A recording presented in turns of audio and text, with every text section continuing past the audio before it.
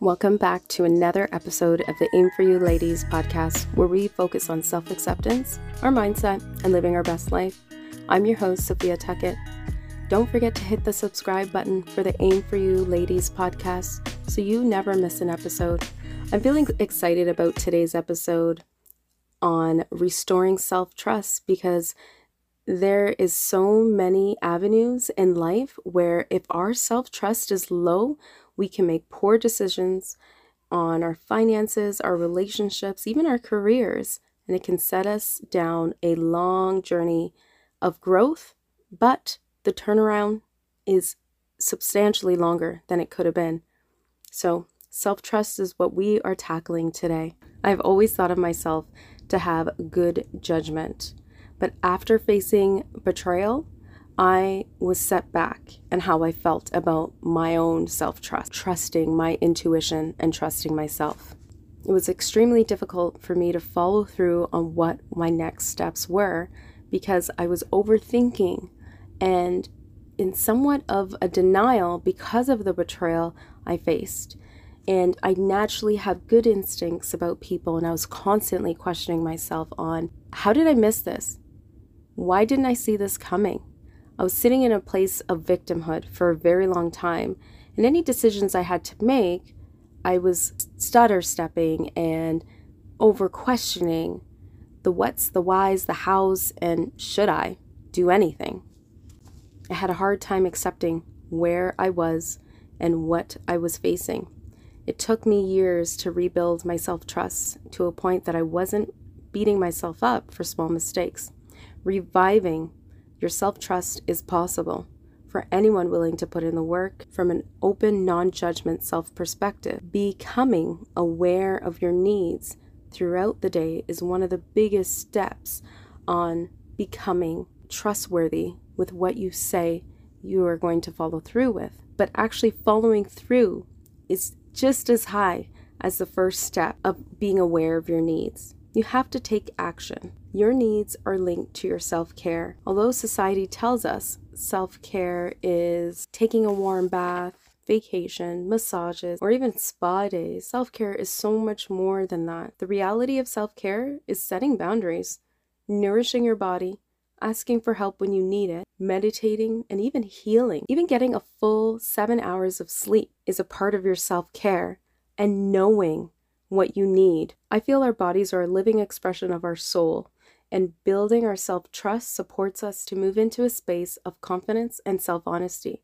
which can never be taken away from us if we fully build our trust for ourselves from honesty. This should make your eyes perk up. Perfection is not real.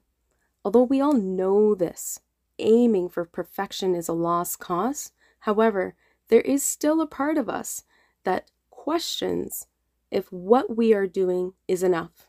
And I'm here to tell you, it is enough. Nothing we do needs to be questioned as perfect, as long as we are giving our best while we're doing it.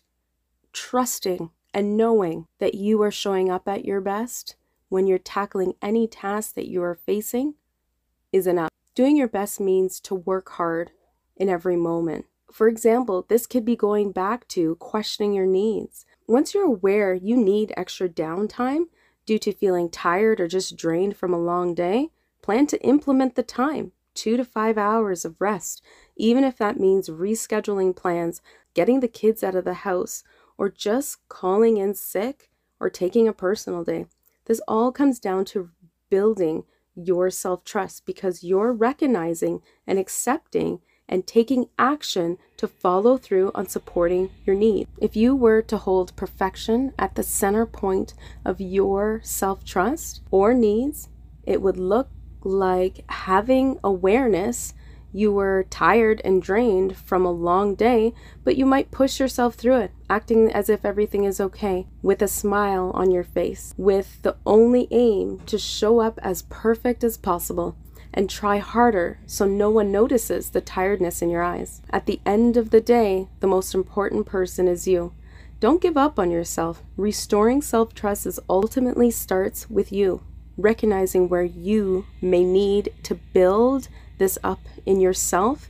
It could be with parenting, following through on how you show up as a parent, or even your health and wellness, how you may be taking care of your body with what you eat and how much physical activity you may be getting. Perhaps it's your finances or your self-care, like I spoke about. Only you can answer this question for yourself. Don't ever stop believing in yourself and the abilities you have to change what might not be working today. If you know you're in need to focus on your self-trust, but you're unsure what steps to take and where to begin, feel free to shoot me an email at Sophia, AIM, AIM, 4, you, ladies, @gmail.com to find out how I can support you. Thank you for listening to today's episode. Follow me on Instagram if you haven't yet done so, #AIM4ULadies, or on LinkedIn @AIM4UConsulting. And rate this podcast on iTunes or wherever it is that you listen to podcasts. Continue to aim for you, ladies. Until next week, be well.